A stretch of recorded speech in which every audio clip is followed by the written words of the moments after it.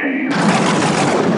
What's your favorite scary movie? Be afraid. Be very afraid. See dead people. You're gonna need a bigger boat. Here's Johnny. The power of Christ compels you!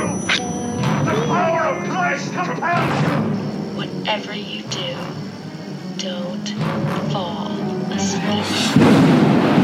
Welcome to Talking Horror with Jamie and Nikisha.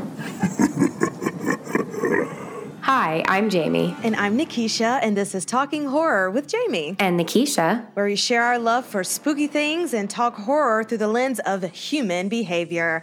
Welcome, guys. Welcome. And oh my gosh, exciting times because... Wait, 1 second. Sorry, guys. Sorry. I am getting a phone call from an unknown number. Uh-oh. 1 second, okay? Who is it? Hello? What's my favorite scary movie? Well, you are in luck because we're talking about it today. I couldn't resist, guys. We are getting to talk about the 1996 American slasher Scream, film with a capital F, if you please. Who's there? I'm calling the police. You should never say who's there. Don't you watch scary movies? It's a death wish. You might as well just come out here to investigate a strange noise or something. Look, you've had your fun now, so I think you better just leave or else. Or else what? Or else my boyfriend will be here any second and he'll be pissed when he finds out. I thought you didn't have a boyfriend. I lied. I do have a boyfriend and he'll be here any second, so your ass better be clean. Sure. I swear. He's big and he plays football and he'll kick the shit out of you. Can you give me another screen? Also, that was terrifying. Also, this is season 3. Welcome to season 3. Yay! We made it. It was actually someone calling to tell you that we made it to season 3. Absolutely. This is our season.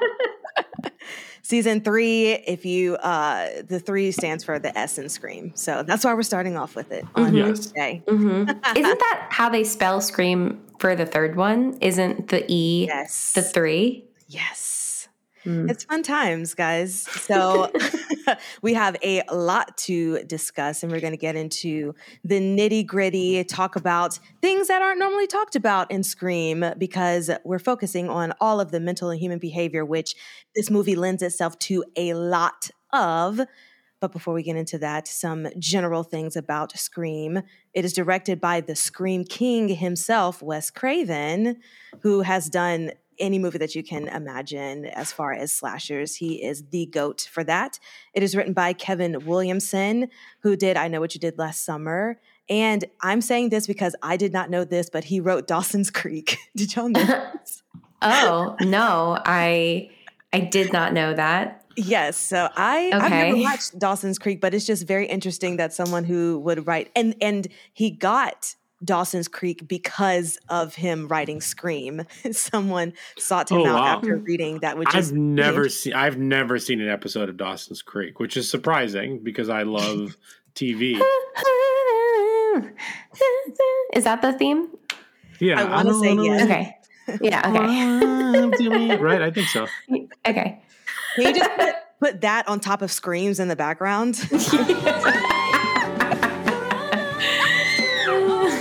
That's the theme of Scream.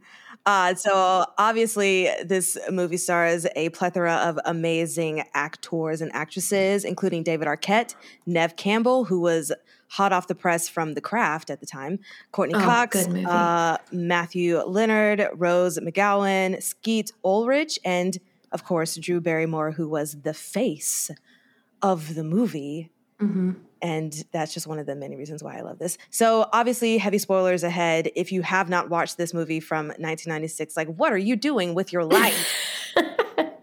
But go watch it and then listen to us first before you listen to any other thing. Okay? Mm-hmm. So any trigger warnings before we get into this, Jamie? Yeah, I mean, it's a slasher, so there's a lot of slashing, some gore, some insides on the outside for the unpleasant, some reference to sexual assault as well. Anything I'm missing, folks? No, I think it was just a lot of insides on the outsides. Mm-hmm. That's the best way I can describe it. I feel like they describe it like that in the movie, so that I want to use, the language that they're using to describe it. Absolutely. Okay, well, before we get into all of that, is there anything new? Have you guys watched anything? Any trailers coming up that you're excited about? We're in the middle of Twilight Breaking Dawn Part 1. We're continuing our Twilight rewatch. My update is that the first one's the best one. New Moon is a garbage film. Eclipse is the second best one. Even though they recast Victoria for no reason. Well, no, I heard that they originally offered the role to her. Bryce Dallas Howard. Yes, and she turned it down because it wasn't that big of a role. And then because the role becomes more important in the later films, she was recast. That's so stupid. She's barely in the movie. She doesn't anyway. The third one, Eclipse, is fine. It's the second best, and it is a struggle bus to get through Breaking Dawn Part 1. But the crazy, I'm watching these for the first time. I don't know anything about these movies. I cannot believe these are the movies people are obsessed with, but I also can believe it. But I think what surprises me the most, to be totally honest, is each one of these movies is so tonally different than the ones before it or after. It's literally like a grab bag. You don't know what you're going to get when you hit play. The first one's this overly melodramatic thing. The second one is boring without Edward. The third one is this action movie where the werewolves are fighting with the vampires against even eviler vampires who are younger. It's so totally wild. And this one, Breaking Dawn Part 1, is debating abortion and a full sex weird sex weird hour, and then weird. And there was the wedding part was nice, and you think it's gonna get started with the wedding. Weird. I didn't know who any of those people were. It was a wild film. It still is. We're not done with it. She's just she just drank blood from a styrofoam cup. Yeah, we stopped. Okay. Yeah. A slushy from a roller rink. But yeah, I want to finish these. I am having I know I'm being wild about this, but I really do have to say I'm enjoying the hell out of watching these. In a world where there's no hype around it, I'm just fake. I'm just watching it. These movies are wild. Breaking Boring Part 1. Breaking Boring Part 1. Fantastical. Well, I mean, you see why they have the cult following that it does. I think half of the people are actually invested in it, but half of the people just think it's so ridiculous that they're still into it, so they just buy into the ridiculousness of it. Mm-hmm. Yeah. Mm-hmm. Fantastic. Totally. I'm having a good time. Good. Now you kind of made me want to rewatch them now, so I might have to. Well, they're on Netflix until January 15th. Okay. That's why we're doing them, because they're leaving. Okay. And I'm not paying for these. Absolutely not. You should never have to pay. No. Oh man, if I paid for these things, I'd be so upset. Oh, I'm producer Brian, by the way. That's who I am. Random mail noise. Random mail noise in the background. Fantastical. Okay, well, the thing that I watched that it wasn't horror, but it was apocalyptic, which is, somewhere in that horror genre. Adjacent was Don't Look Up, the Netflix movie. We didn't watch it yet. Did you like it? I enjoyed the hell out of it. So cool. I won't say anything else about it, but just the cast of characters itself lends a watch. Cool. Let me know what you guys It's on our very long list of things to watch, but I want to watch it. Yeah, that was our Christmas Eve movie, and it's oh yes, Apocalypse. So great. Does it go well with slushy blood? With the side of blood and with like popcorn? Yes, I think so. Blood and popcorn. It's like hot sauce on the popcorn. This is a good Yeah, thing. yeah, yeah. Yeah. I would say yes. It's hilarious. The commentary on it is just phenomenal. It hits very hard in the current time, even though it was written before COVID. Even it was filmed during COVID, but written pre-COVID. So like the references, you're like, oh my God, our world is actually ending. So it's okay. But it's a fun watch. Meryl Streep is great, fantastic. So cool.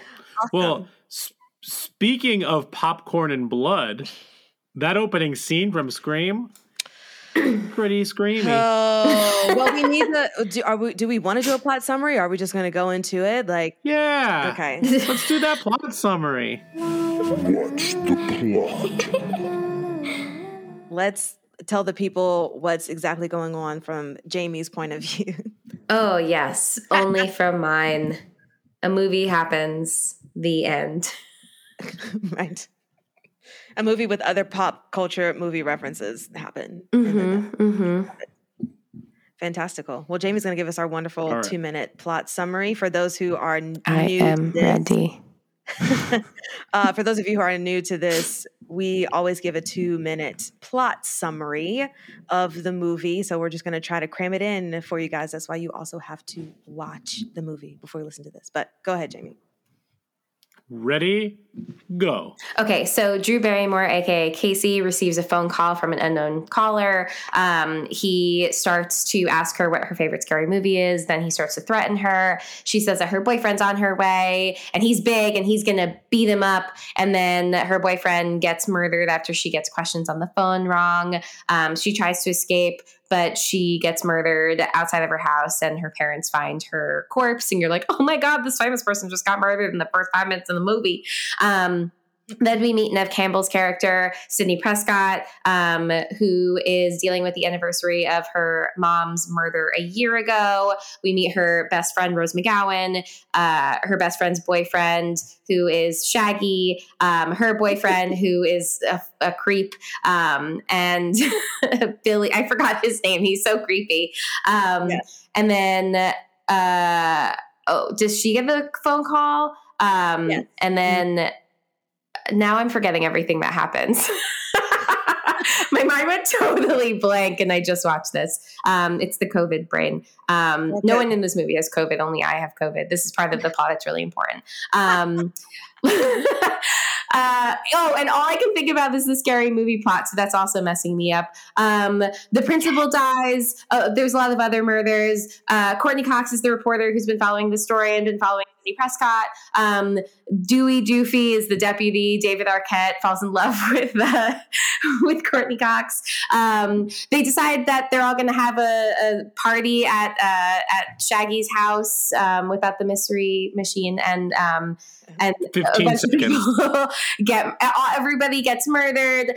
Sydney, for some reason, has sex with her greasy, gross boyfriend. Then she finds out he's the murderer. He's the murderer with Shaggy. They stab each other so that they don't get caught. They try to frame the dad who's been trapped there the whole time. But then everybody who you thought was dead isn't actually dead, and they kill the murderers, and that's the end. That's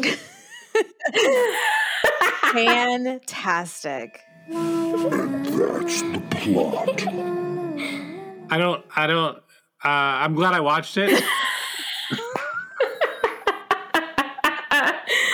I don't know what just happened. I was like really stuck on the beginning, and then I was like, wait, when does she get the phone? I couldn't remember when she got the phone call, and then it just kind of like devolved from there. I loved it. That always happens to us, where you have 2 minutes to do the plot summary, and then for some reason 1 minute and 45 seconds is the first 5 minutes of the movie. Always. And then all of a sudden you're scrambling to like tell the whole movie in 15 seconds. Tell me I'm wrong in how I described it. Everyone gets murdered, and then you find out that none of them were actually killed, and they're all fine, and then they all do kill the bad guys. Yeah. Just a lot of fake outs until they find the actual person. Mm-hmm. And then persons. That's the twist. And And then that's it. Also, the boyfriend's name is Billy, but I'm definitely going to refer to Shaggy as Shaggy from now on. His name is not Stu in the movie. It is Shaggy. Okay. Shaggy and good old Billy. Okay. I forgot Billy's name was Billy. I don't know why, because I remember Skeet Ulrich, which is like such a wild name. So wild. But he's just so like scumbaggy this whole movie. Absolutely. Ugh. I mean, he definitely plays the didn't want to remember his name. Yeah. Yes. Grand. So quick questions. I am assuming this is not you guys' first time watching this movie. Do you remember the first time you watched this movie? Tell me. I don't remember the first time I watched this movie. The strongest memory that I have related to Scream was watching the second one. I saw the second one first when I was in like 4th grade. Yeah, for sure. Brian, did you see this or this is your first time? No, I saw this when it came out. I do not remember seeing it for the first time. This is one of those movies that I actually don't remember seeing, but I remember always being a part of like everything, if that makes sense. Yeah, for sure. But I don't remember the first time I saw it. I've seen it multiple times since. I think even Jamie and I watched a couple of Halloweens ago when it was on Netflix still. But yeah, this is a fun rewatch. Absolutely. Definitely just thinking about like things to talk about on the podcast too, and not realizing how heavily related to mental health and that it just outright states a lot of things, which I obviously have questions about, Jamie, if they are true or not, as far as like mental health things that they self-diagnose on themselves. I will say that Jamie, you mentioned the Scary Movie movies, the Wayans Brothers like franchise or chain, as we like to call it here on the Talking Horror. And that was my first introduction to that, was making fun of the thing. And so I just specifically remember watching Scary Movie and that whole plot, but then going back and watching the actual Scream movies because spoiler alert, if you haven't seen Scary Movie, I mean, it's all crazy and ridiculous anyway, but like the deputy is the one that ends up like fooling everyone at the end. So when I watched... Doofy. Yes, Doofy. So when I watched Scream for the first time, my first thought was like, oh, well, I guess like the Dewey is going to be the killer because that's what happened in Scary Movie. So this has to be closely related. Absolutely not. So I was very happy to have the twist and surprise at the end. That's kind of cool. That like that you thought it was somebody else. Yeah.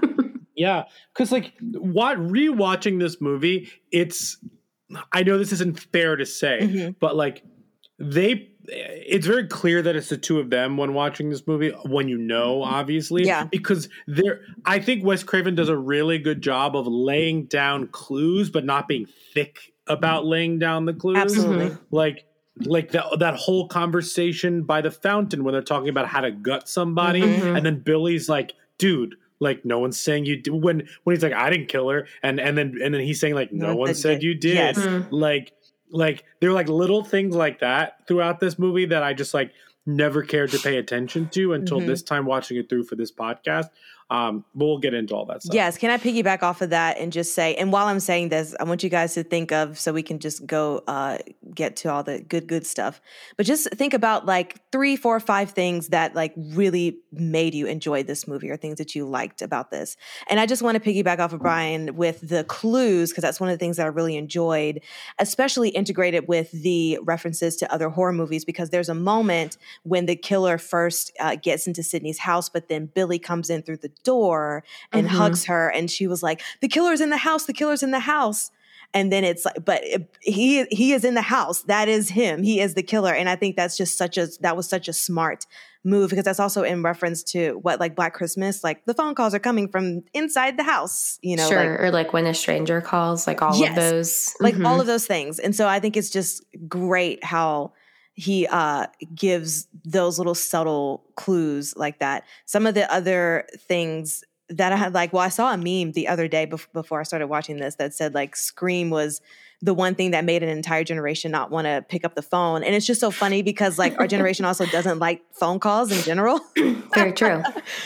we just like send it to voicemail. I don't even want to talk to it. But the fake advertising with Drew Barrymore being like the main thing to draw you to the movie, and then having her die, and then also having like Freddy Krueger as the janitor inside the school, which was played by Wes Craven, I believe, which I think people know that. I did not know that. And I also just love how the women are not victims, helpless victims in this. Like they're all fighting back regardless of what their outcome is. They're still like, you know, fighting back. Putting up a really good fight. Yeah. Yeah. And trying to make smart decisions. We'll talk about human behavior because there are some other things that are just kind of like, come on, guys, like, you know better than this. But for the most part, I will say that they made some pretty good decisions in their state of being. So that's just a couple of things I like about it. What about you guys? Yeah. I mean, okay. So here's, I think, like thinking back on it, I had to have seen Scary Movie before I saw this movie. The hold that Scary Movie has on me, I was, in rewatching this, I was literally calling out to Brian, just being like, oh, and in this scene in Scary Movie is when they do this instead. I don't know how many times I've seen Scary Movie. I think I've watched it a lot when it's been on TV. Like, I definitely was that person where, like, if there was something that I'm like, cool, this is on, I'll just leave this on, and I would just rewatch dozens of things. Yes. I think I remember, if you asked me to like repeat the plot of Scary Movie back to you in the beginning for 2 minutes, I think I could probably do that more effectively than I just did with Scream. It just like stands out in my mind. So like the things that then are like supposed to be serious, I was having a much harder time like staying present and finding serious, because I was just thinking about all the parodies that have existed, but absolutely. Yeah. Fantastic. Brian, what are some things that you really like about this particular movie, or even just the whole chain in general? I've seen Scream a million times. I've seen Scream 2 once. I remember who the killer was, but that's all I remember about Don't tell me, because I don't remember. No. I've never seen 3 or 4, so that's actually just a watch for me. And I'm really excited for the new one, especially because I like the directors and the writer. And so that's going to be super fun to watch, and especially after watching all of these.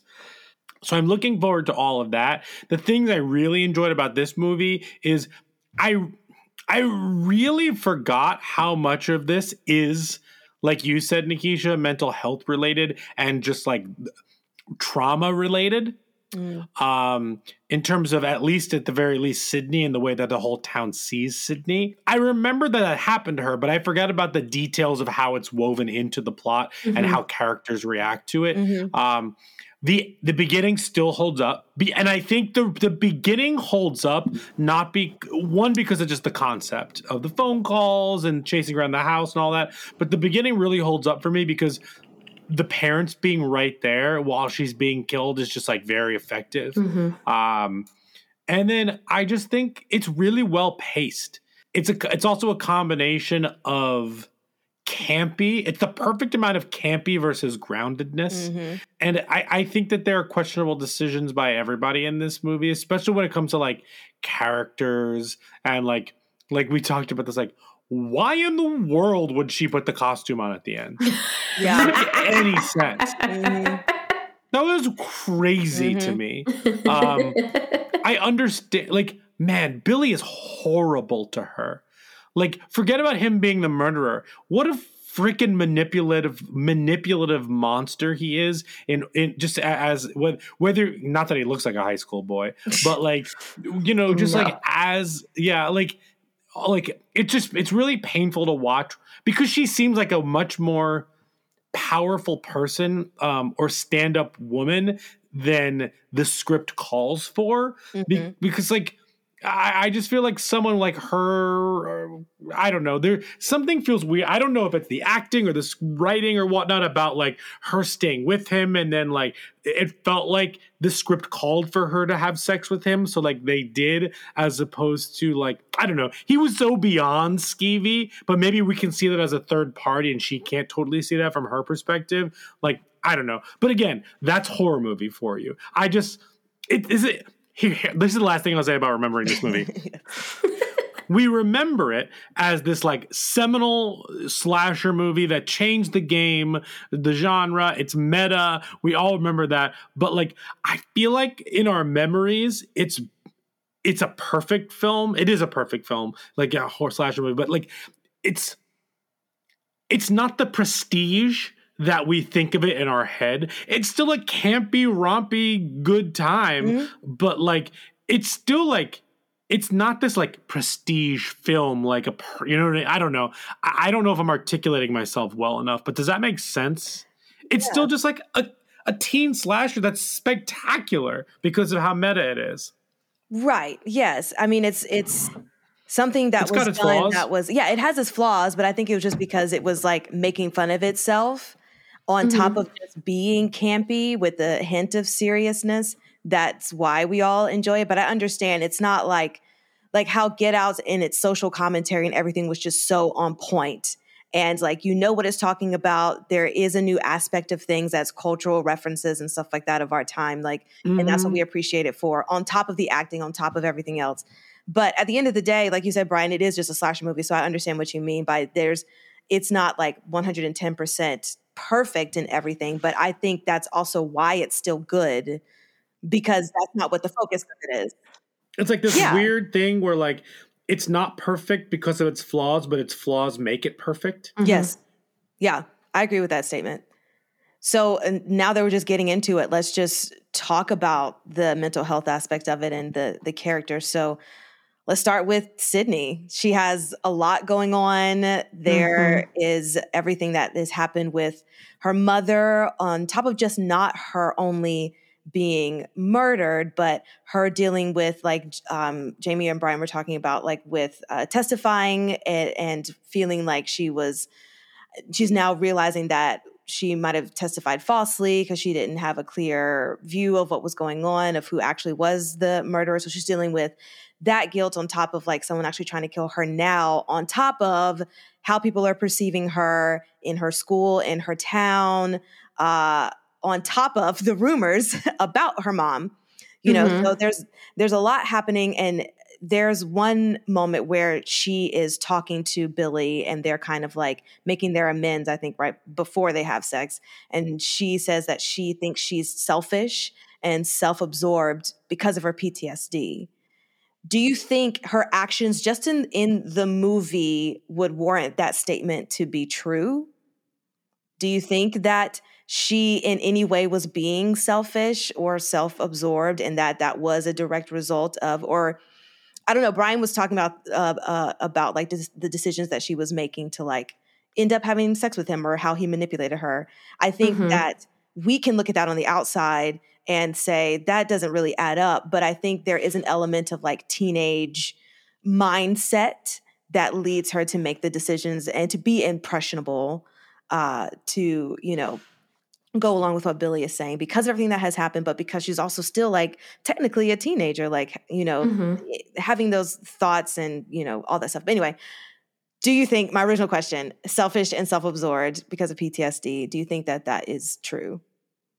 I mean, I think that I was thinking about that moment of like when she decides that she like wants to have sex with Billy, and like it's just so upsetting, like watching the movie in its entirety and then like revisiting that scene, because there's also a part, I think earlier in the movie, where he says that like earlier in their relationship, they were like hot and heavy and things have kind of fizzled out, which like makes me think that like, okay, when they first started dating, maybe this was like before her mom got murdered. Do we know like that timeline? I don't remember when they started or like how long they've been dating for. I think in the school, after the first time she sees them after he gets out of jail, he makes the statement of like, they were hot and heavy before. And then he was like, but then, and then she was like, my mom died. Yeah. Okay. So, that's what I thought. Because like, it's so like, I mean, I think that speaks to his,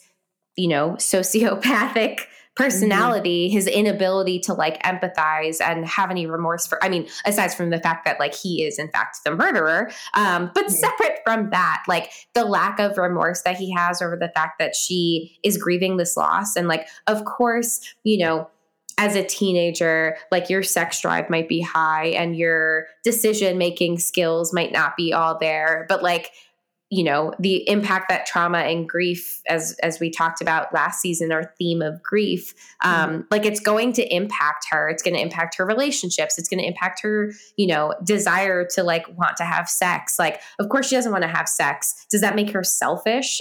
I don't think so. I think that's like, I think she's trying to like understand and make sense of, and feeling guilty probably. Feeling guilty that like her mom is dead, feeling guilty that like she doesn't feel like she can be intimate with her boyfriend because her mom is dead and she's still like working through that. Like that's what he's guilt tripping her into having sex with him, and it's working and it's awful. It's like, it's just so upsetting. And so like, I hate that she then internalizes what he's saying to her and says like, I'm being selfish. So like, I'm going to put aside my selfishness and like have sex with you. And like, even when she agrees to doing it, like, I'm not convinced. Like, there's not enough conviction in her yes that like has me okay with it. And it's just so upsetting. So like, I don't think that you can call it selfish. At least like for her. And I don't know like if she has sought out grief counseling or, you know, has like worked through any of that, like outside of just kind of herself. But like, she does have her best friend, Rose McGowan, who is actually like a really good friend to her, I think, for the most part throughout this movie. Like is inviting her over for sleepovers, is like, you know, going toe to toe with Courtney Cox anytime she's around to try to take advantage of her. She is like, you know, advocating for her, like in front of her brother, who's the police officer, which like that makes no sense to me. Yes. And so like having this like really, really strong friendship, I think is helpful and like has helped her significantly get through. Also, like I was going to say before when you were talking about the things that have happened and like the people around her and navigating all those relationships, what the hell is up with her dad? Like he's so, I mean, obviously he's like such a minor character that is also kind of like talked about throughout the movie because he's speculated to be the killer. Especially if he is the one that was cheated on, then he might have motive, blah, blah, blah. Right. But like the dynamic between them two is so weird. I don't know. It just like seems so farcical. Their connection is like non-existent, but the connection with Rose McGowan is like super strong. So I'm like, cool. Like as long as you have somebody that you're leaning on. And I think that too highlights like a degree of like also not selfishness, because like, I think it would be different if maybe she was like intentionally isolating herself, but she's not. She's like at a place where she's really connecting with her support system. She's going to school, like, you know, she's trying to get back into things. And I think all of that is like indicators of not selfishness. I imagine that like if she wanted to be selfish, she would isolate, she would like remove herself from all of that, but she's choosing not to. Yeah. No, that's great. And even if you bringing up her like not wanting to have sex with her boyfriend, like that also makes me think of maybe because she says she doesn't want to end up like her mom, like one of the comments, she says she doesn't want to end up like her mom. So that also leads me to believe that maybe the rumors that she's been hearing all of this time, like might be true. And so that might be a thing that's like keeping her to like abstaining her from having sex, is because she's like, I don't want to have the rumor mill going around about me and like all the things like that. So there's just so many other layers on top of that. She also says that she was like wallowing in the grief process for so long. And I think this is in the same conversation when she talks about her PTSD and being self-absorbed. Where do you think that she was in the grief process at the beginning of this movie? Were there any signs that she was still kind of in there? Because like you said, she was like going to school and, you know, having relationships outside of it and going out and all that stuff like that. But just wanted to see what you thought about that. I mean, I also wonder if like due to the like gratuitous nature of her mother's murder, that like, you know, sex becoming this like point of trauma for her because of what happened to her mom, that like it's probably so much harder to be intimate, like to want to be intimate without thinking about that trauma. And so like, I mean, I could see her kind of really, you know, to the best of her abilities, like accepting the fact that like this is what happened, because she seems very resolved in her idea of like pointing out who she thinks the murderer is. And so I think that there is like this degree of acceptance there, because as soon as like there's doubt that's cast that she might have wrongly accused someone, I think that starts to also like shake up her. And I think anniversaries are hard anyway. So like that's also this like running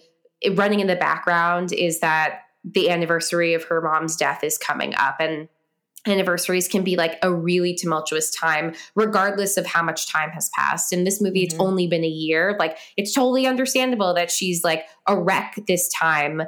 It's only been a year. And you know, in moving forward in the future, like it's still going to be a really hard time. So I think that too, might change how she is like during this period of time. Maybe if we saw her like a couple months before or even a couple months after, would things look differently? But I think it will always be more challenging on an anniversary. Absolutely. Now, this is a question for the both of you, because this is just a speculation type thing, but there's a scene in the bathroom which was really crazy about the girls who were talking about Sydney is probably the killer because of A, B, C, D, E, F, G. And they state it could be because of the trauma of her mom and like hearing all the rumors about her mother, and like that's what caused Sydney to snap. And that's why she, you know, killed everyone. And it was just such an interesting conversation, first off, for teenagers to be having. And they reference, you know, like it's because of they watched Ricki Lake, and that's what seems like that would be the issue is, you know. So I just want to ask the both of you, do you think that would have been a better storyline if Sydney was the one that just kind of like snapped? Do you think that's believable to you guys, just in another universe? Like, do you think that could have been a stronger storyline for, you know, the person who is seemingly playing the victim, the survival, the final girl, actually is the one who is going in off the deep end and killing everyone? I don't know. I understand that concept and like how that would subvert your expectations and stuff like that, but I don't think so. I think that this was great. You know, you're thinking about if it's. I think that the real twist of this is that it was two people and not one. Yeah, for sure. Especially because like Shaggy's reason just makes no sense. Like he was just like peer pressured, like very easily peer pressured into like being a murderer. Right. Exactly. I mean, that's less believable than maybe Sydney becoming the murderer. Well, which leads me to believe then, what do you think like was wrong with Shaggy to be the one to, because also this movie makes a lot of commentary about teens in the 90s being desensitized to things.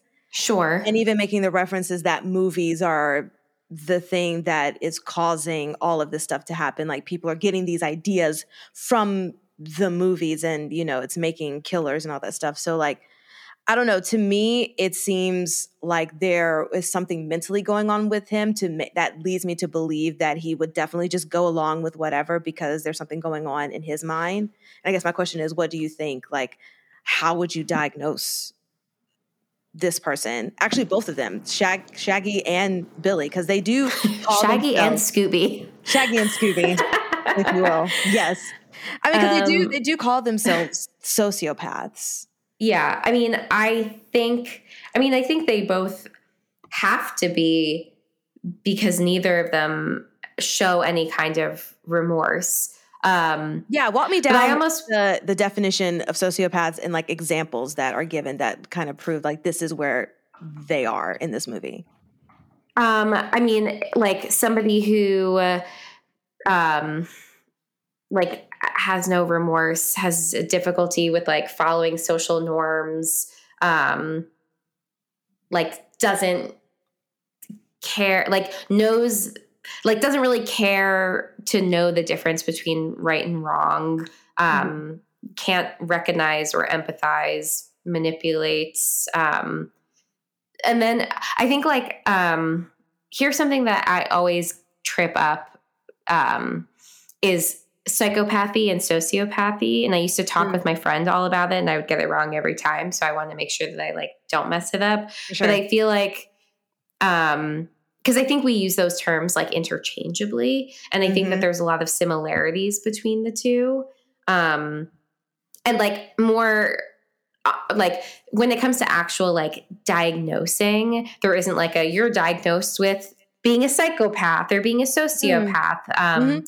The like official diagnostic manual calls it antisocial personality disorder. And it's like pretty, I mean, personality disorders generally are very rare. So like even when we talk about narcissists, you know, that is a like commonly thrown around term, I think a lot. But like true diagnosable narcissism is like not as common. And so it's harder, I think, to identify these things in people, because I would say like the biggest difference between like a personality disorder versus, you know, something like depression or anxiety is like you can tell when like you're not feeling like yourself. Like you as a person, you're like, oh, I'm feeling low. I'm feeling sad. I'm feeling depressed. I'm feeling anxious. I'm feeling overwhelmed. And like, you know, you can then seek out help and support in that way. Yeah. The idea behind personality disorders is like, there's nothing wrong with them. There's something wrong with everyone else. So it's a lot harder to have that like insight that maybe like there's something going on that could be negatively impacting you or other people around you. And there's also just like a ton of stigma that comes with personality disorders.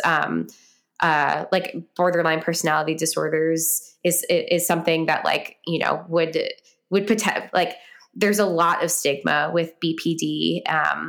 And so I think a lot of mental health practitioners, sometimes will shy away and steer clear of folks who say that they might have been diagnosed with a personality disorder. Yeah. So I think that too then makes it harder to like approach and support and understand folks that might be presenting with some of these characteristics. I would like to point out, sorry, before you continue that. No. The Crazy Ex-Girlfriend is an incredible TV show that talks about borderline personality disorders. And I think it does a really nice job just from watching it. I mean, I obviously have no degrees in any of this. I don't know any of this, but just watching it and how they at least handle mental health with a lot, you can tell they handle it with a lot of care.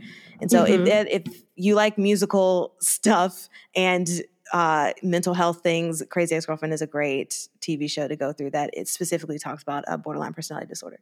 Anyway, I agree. As a mental health practitioner, I agree. Crazy Ex-Girlfriend has great songs and also like does a really wonderful service to reflecting on not just BPD. Like they kind of go through a lot of different like symptoms that the main character is experiencing as she's like going through her mental health journey and figuring out what she's experiencing and like, you know, putting a name to all of that. There's quite a few names that she goes through before she gets there. And so if anybody is interested in that, I think it like represents all of those things very well. For sure.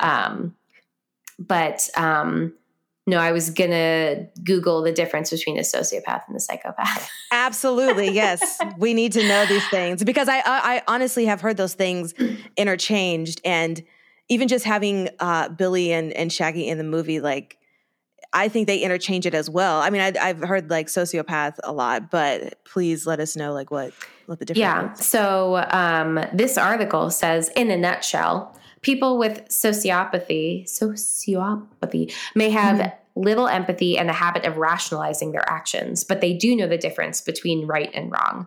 Psychopathy or psychopathy, according to this person, the psychologist who created oh my God, why can't I say this word? Psychopathy yeah. checklist, says that there is no sense of morality or empathy.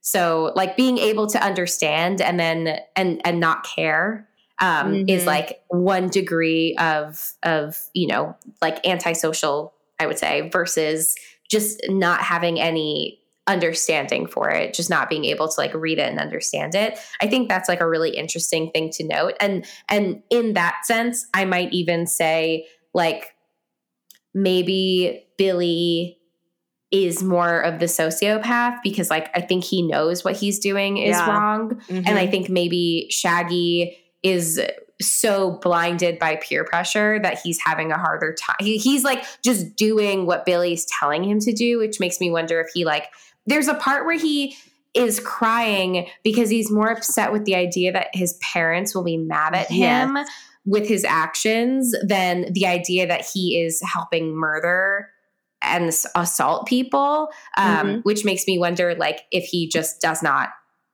like there's something that he just doesn't understand. Yeah, absolutely. Also, his parents are going to be so mad at him. Just lean heavy on they're going to be so pissed. They got to get I was just like, what are you talking about? What are you even Stop. talking about? But then I remember the part where he's like, I'm getting woozy, man. That was my impression of Matt Lillard getting woozy. Okay. I want to just say this because this was a thing that annoyed me so much when you're talking to someone about your trauma and then they try to like say a story that they think is relatable and it's like nowhere near relatable and they can't listen to you and let you vent or process the things. And I want to know what you're going to say. Well, you had mentioned it, Jamie, is when they were having the conversation about she's like, yo, dude, my mother died and the anniversary is coming up in a year. And he was like, well, my mom left me too. And it's just like, not the same, dude. It's not the same. It's not the same. And I thought about the word trauma bonding, but that wouldn't be the case though, because that's not the same thing, correct? Yeah. No, I mean, I don't think she's bonding with him because they've both experienced trauma. And I think, I mean, my guess is that he very intentionally chose her because he's like continuing to act out this like revenge plot that he has. But I don't think that like they came together necessarily because they both lost their mothers. Gotcha. Again, because I think the timing were to assume that they were already together before her mother was murdered. Yes, you're correct. Yes. Okay. Unless he started dating her after his mom left, which was before her mom was killed, and got close to her and then killed the mom and then was like playing a long con. He might have been. Yikes. Either way, he's a creep. Either way, he's so greasy in this movie. It's so distracting. Well, he has the Sean Hunter, middle part with the hair down the sides, the boy. But it's like grease strands in front of his head. It's just, I'm like, all I want is this dude to take a shower and like just like clean up. Yeah, it's just do a blowout. Not for me. Last thing I want to say about this, I mean, we continue the conversation, but this is the last thing that I have. Billy, in his rage at the very end and explaining his motive and all of the things, which that just led me to, a side note, I'm all over the place. This movie's just so good. There's so many things. The fact that he was like, you don't need a motive anymore. Like that's what makes it more scary. I love that because that's what made me enjoy Black Christmas, which is also an episode that you guys should watch that we have covered. Because there was no motive. It was just a random person that killed, and we never saw the killer, and we never figured out like what it was for. It was just some random person that was just killing people. So anyway, in that whole spiel, he says maternal abandonment causes deviant behavior. Do you think that is true?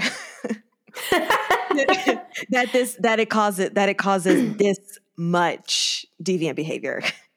Probably not this much, but I mean, I definitely think that you know, the influence that our relationships, like our attachment styles and our relationships to our parents, like definitely influences us. I don't think that it like leads to murder Yes. and assault, but I think that's a stretch. But I get the gist of what he's trying to say. Which is, and then that makes, so go ahead.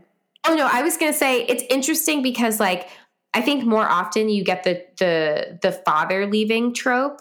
And so it's interesting that like this is taking the mother leaving and therefore like he lacks empathy and compassion because he doesn't have a mother.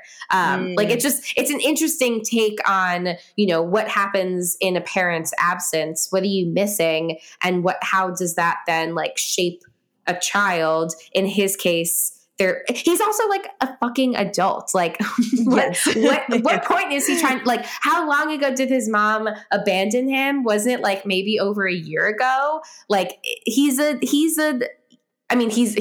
30, but like in this movie, I guess he's like supposed to be 17 or 16 or I don't know, these like adult teenagers are supposed to be. Absolutely. Yes. But like he's not like, I mean, I think that is besides the point because like, you know, parents can get divorced and separated and things can happen. And that obviously, again, can influence things. But I think that like to say that his mom leaving a year ago has then like shifted him to the point where he's like murdering all these people, I think is outrageous. Yeah. So, and that answers my next question, which was going to be like, so obviously we're led to believe that he had sociopathic behavior probably way before this. And this might have been just like a catalyst that, you know, added to him already, you know, being the Damien, is that the boy from The Omen? Yes. Yeah. Like that kind of behavior. Like he had this before and this. Sure. He maybe, yeah, like maybe, you know, and again, like they say with with a lot of these types of like, with his type of personality, you would imagine that other things would have happened. Like he would have been like torturing small animals and like other things like that maybe nobody had ever seen before. And so like for him to just like go straight to murder is highly unlikely. Even if it was like a crime of passion, you know, like if the murder of Sydney's mom happened because he like went into a rage the night that his mom left his dad, and like it wasn't premeditated or anything. That's not to say that like everything then that followed, this entire movie was all premeditated. Like, where are you getting this outfit from? Where are you getting the voice changer from? You bought the cell phone. Like, you have thought about this, sir. You've thought about this like very thoroughly. I don't like, I'm willing to buy that like maybe he went into a rage and like, you know, didn't plan the murder of Sydney's mom, but like, you can't say that about everything else that happened. I mean, a lot of the murders happen by chance. Like he's like stalking and killing his victims. So like they have to be in certain places, but like he's still planning all of this. Like he's still doing this, has all the steps in mind. He didn't know that he was going to like murder Rose McGowan via doggy door in the garage. Which was so crazy. Is my favorite kill. Favorite and worst kill. Talk about human behavior and the thing that was super dumb. The fact that that the garage did open enough for you to just like hurl your ass underneath that fucking garage. Okay, it wasn't gonna like chop her legs off or anything. It's like, can a garage door kill you? Is there any garage door experts out there that can comment and let us know the mechanics? Because I too used to be afraid of my garage door growing up, but like first of all, it never came down that fast, and second of all, it has the sensor at the bottom so that if you get in the way, it stops it from going down. Yes. But third of all, I don't think that it would like decapitate or chop off your limbs. I think it would bonk you on the head, and that's about it. Because there's padding like at the bottom of it. Yeah, it's like a little cushion thing. Yes. So the fact that she went through the doggy door, I think, was one of the dumber decisions made in this movie. In a movie where it had a lot of good things happening and people reacting in good ways. she could have fit. Like, she totally could have fit. Yes. Like, it annoys me. It annoys me that she, like, doesn't haul ass because, like, the angle that she's gotten in there, like, her shoulders are, like, in there. She can, like, leverage her body. Like, it just, like, why are you slowing down once you get there? Exactly. And, like, just keep going or yank yourself out as it's going up. Like, either side that she was on would have been totally fine. And she's just like, okay, well, time to lose my head. I don't know. Like, what did he even do? And even speaking on, like, just moving and then stopping, that's what got me in the whole Drew Barrymore opening scene. Like, as beautifully crafted as it was, the fact that she was outside, saw her parents, but then stopped to turn around and see where he was. I'm just hauling ass to my parents, like, to get as close to them as possible. Like, I'm not going to look behind me to see, like, how close this particular person is to me. Like, that was dumb. Yeah. Anyway, No, that one was dumb. We haven't talked about the kills yet. Should we, like, reflect? Oh yeah. Let's reminisce. Reflect. Wait, while we're talking about bad decisions or good decisions, something that I really liked about this movie is Sydney makes that comment about horror movie scream queens when it's just like, why would you go back into the house? Like, you're supposed to leave or whatnot. But the second that she has the opportunity to leave, she can't because the door is locked. So she has to go upstairs. I love that moment. It's so, like, if you're paying attention, like, you really eat it up. It was awesome. Like Wes Craven clearly puts obstacles in her way so that she has to make the bad decision, even though it's her only decision. I really appreciated that. And then she makes the great decision. The way she keeps her dad out is the way she keeps the killer out when she's dialing 911 on a computer, I guess. Yes. Oh my God. I love that. Wait, I like tried to do that when I was younger, I think. And like, I remember seeing that and being like, can I lock the doors? And also, why is her door lock so poor? But anyway, I couldn't make the doors go in that way. So it never worked for me. But I thought that was ingenious. And I've like thought about it ever since. Absolutely. Yes. Dialing on the computer is a fantastic move.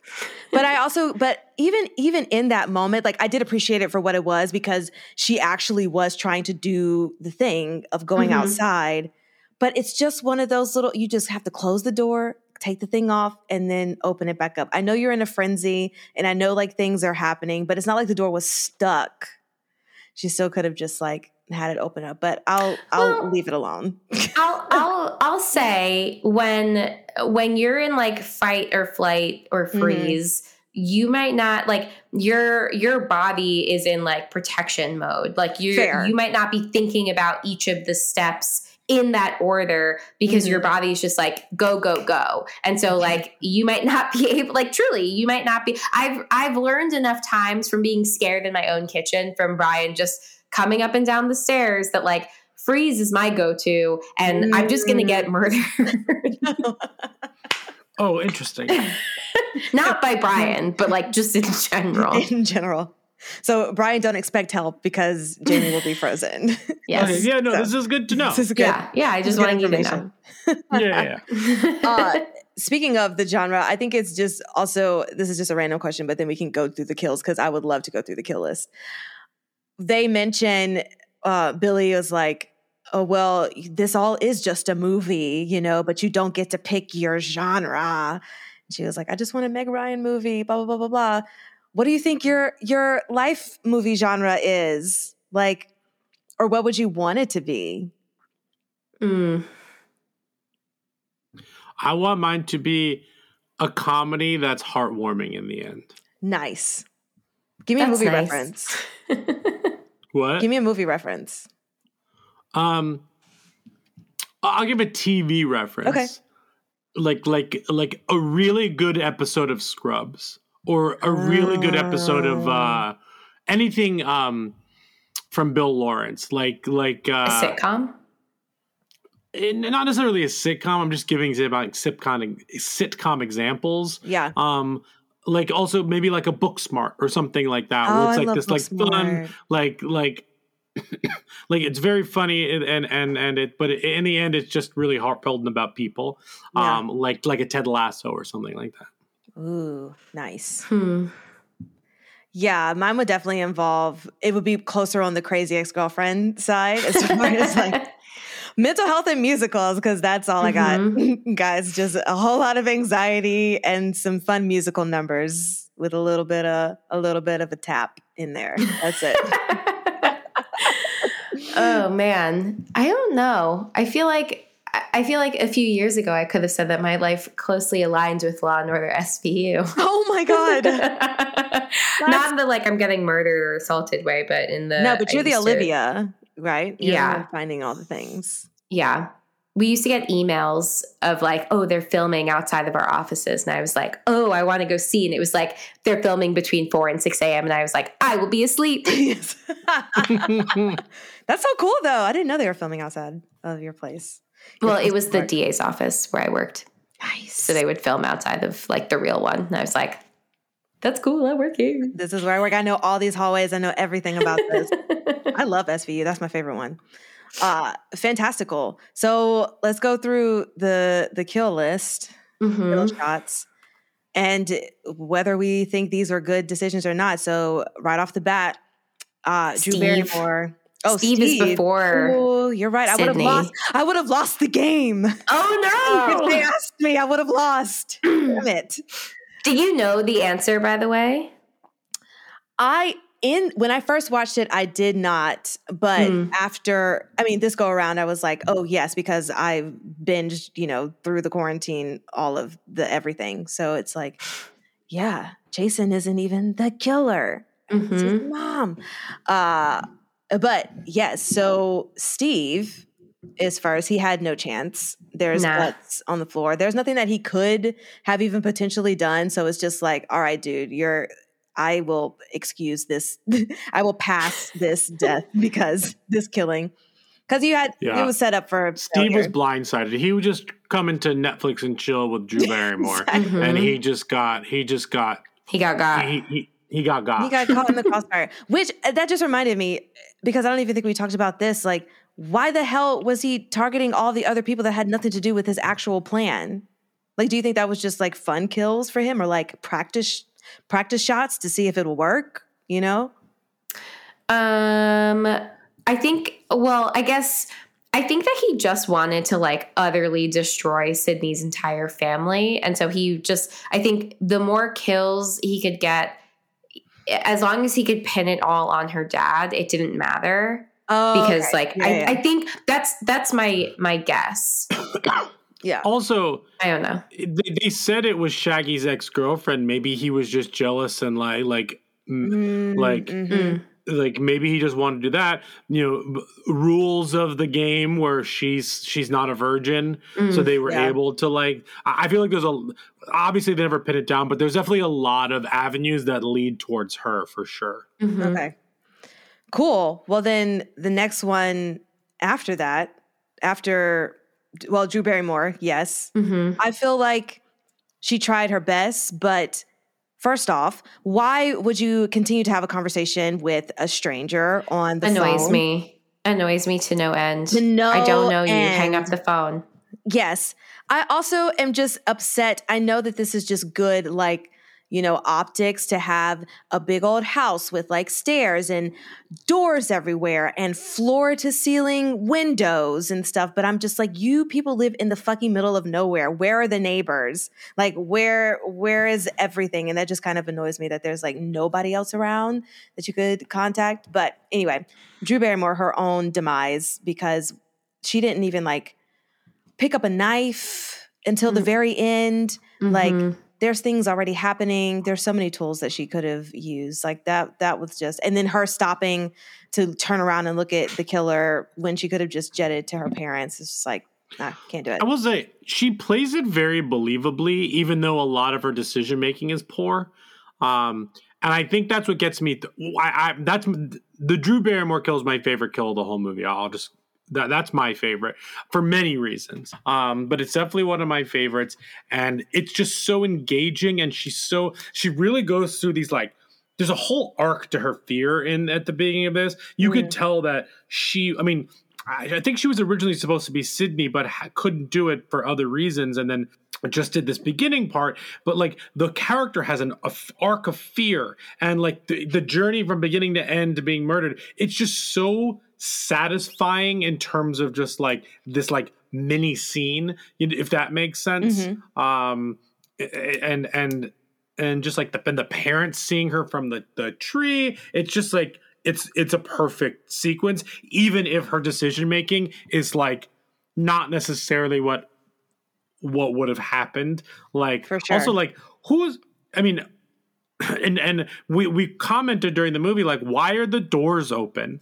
Like, yes. But like, she was also waiting for her boyfriend. Maybe she left the door open so he can come in. But like, there's like 20 doors to this house, and every single one of them was unlocked. Exactly. Unless they were already in the house with one door and unlocked all of them. I don't know. That's interesting. Yeah, it's just too many unlocked doors. You said they're not that smart. They masterminded the whole thing, Brian. Okay. So, I mean, I definitely will say that the acting in it is fantastic, but it's just still little things where I'm just like, come on, guys. Like, what are you doing? So then who's the next one after that? The principal. Yes. Oh, yeah, because they attack Sydney, but the next actual, like, death is the principal. Yeah. Which I will say, when they did attack Sydney, just loving all of the things of her fighting back and using all that she could to get out of there. Like, and like you said, even though, you know, I still feel like she could have opened the door, she still did a good job, like running up the stairs and like trying to, you know, figure out a way to get away from the killer. And then Billy shows up. Who was the killer? So good. So good. But the principal, I guess they were just annoyed with him. Poor Fonzie. Just caught in the crossfire. But I think when I saw that, I was like, what would be the reason for that? I mean, I was going to say maybe to cancel school, but they canceled school before he died. Yeah, because he was in the school by himself. He was like, school is now suspended from, you know, now on, and there's a curfew. Maybe because he was getting involved. Maybe because he was, I don't know, he was very empathetic and sympathetic to everybody, and they just didn't want that kind of energy. Or I don't know. Or they were just like, yo, fuck the principal. I feel like that was okay, here's the thing. I feel like Shaggy would have been the one that actually did the killing on the principal. Totally. I think that Shaggy is responsible for all of the random killings. Okay. And then like I think they both were there for both of them. Don't get me wrong. Yes. But I think all of the Sydney mother-related killings were definitely masterminded by Billy, and the other ones for fun. I think that's how we convince him, like, listen, if you help me with this, like, we can kill your ex-girlfriend. Right. And her current boyfriend. And yeah. Yeah, like, oh, you hate the principal? Like, let's go. Who cares? Let's do it. Yeah, for sure. And that was just that was a crazy thing. But I did love the Freddy Krueger janitor moment. It was a fun time. Yeah, the principal, there was no getting out of that. But it's just like, if there are people, also, how fast were they to knock on the door and then fucking run away? Because he was getting to that door pretty quickly. Yeah. Well, you're not seeing anybody. That's fantastic. Who was after that? Like, I didn't watch the movie 4 hours ago. Rose McGowan. I Googled the list because it just makes my life easier. Yeah, so was he just getting annoyed at Rose? Or I guess because she didn't like Billy, and so she would have been helping her escape, I guess. So they were like, oh, well, we got to get our best friend now. Yeah, like, are they just like, okay, I'm going to kill this person, and the other one's like, I'm going to kill this person, and the other's like, I'm going to kill this person. Like, right. You get to pick, then I get to pick. We go back and forth. Go back and forth, yes. So do you think that, like, well, yeah, it had to have been Billy because Shaggy was in the house watching the movies the whole time. Oh, this is interesting. This website is actually saying who killed who. Oh. So, and I'm like, I don't know how they know that, but it says that Stu kills Steve. So that's interesting. Yeah. But Billy kills Casey. And then Billy kills the principal, and Billy also kills Rose McGowan. I mean, no, I can believe that because Stu was in the house the whole time with the other guests. Right. Yeah. Mm-hmm. That's so interesting. And then, but then I guess who's left when Billy's having sex with Sydney? Are there still people in the house? Yeah, there's still people in the house. But they kill the next one they kill is the van driver. Kenny Jonas, killed by Stu. Yes, that makes sense. Yeah. But that's after when Sydney has sex, thinks that Billy is killed, runs out, jumps out of the house, runs to the TV station guy, Kenny. But then Stu comes after and slits Kenny's throat. And then she escapes from the van and goes back into the house and sees Billy. And that's when Billy and Stu reveal their plan. Nice. I mean, that's pretty trackable. Like, that all makes sense. That doesn't seem like anything out of the ordinary. Huh. Yeah. Well, I mean, yeah. Wait, what was the guy's name was Kenny? Because that just reminds me of South Park. Did somebody yell, I killed Kenny? Oh, yeah. Yes. The part when he's driving, like chasing after the police car to get to the party, and they drop the wrapper outside of the van, like pissed me off to no end, because like they keep saying that Kenny's like fat. Like Courtney Cox keeps making fun of him for being fat, and I'm like, why is this here? Like, no point. Even at the end when she's trying to get him off his dead body off of the car. Awful. Oh my goodness. Yeah. Yes. So many things. Well, the best kill is when they're like, oh, the killer might come back for another scare. And then they shoot him in the head. And it's like, yes, that's not what my movie. And then like, yes, in your movie, because it just happened. Don't say it if it already happened. You dummy. And that has been Scream. Yes. You all just been screamed. Fantastical. Absolutely. No, I agree completely. All right. So the question now is, what does it have on Rotten Tomatoes? Oh. It's the Rotten Tomatoes game. I want to say 86.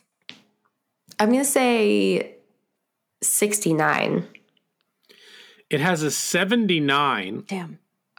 Both scores, the critics and the audience score, 79%. Horror icon Wes Craven's subversive deconstruction of the genre is sly, witty, and surprisingly effective as a slasher film itself, even if it's a little too cheeky for some. Cheeky. It's perfect. All right. Should we do the 4 S's? Yes. Skull, scares, shakes, and suggestions. The Talking Horrors 4 S's. Okay, we have skulls, scares, shakes, and suggestions. Let's start with skulls. Skulls 1 through 10. Skulls is 1 through 10. What do you give it from a scale of 1 to 10 in terms of how they deal with human behavior and mental health?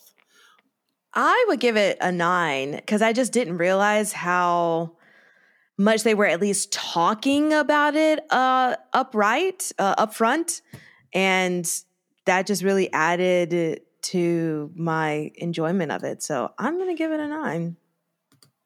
I'm going to give it a 5 because it is like woven into the dialogue, but there's still just a lot of decisions that people are making that doesn't really make sense. But I did appreciate like them kind of talking through Sydney's inaccurately accusing somebody who then like faces negative consequences as a result of like her. I thought that was really interesting. So right in the middle for me.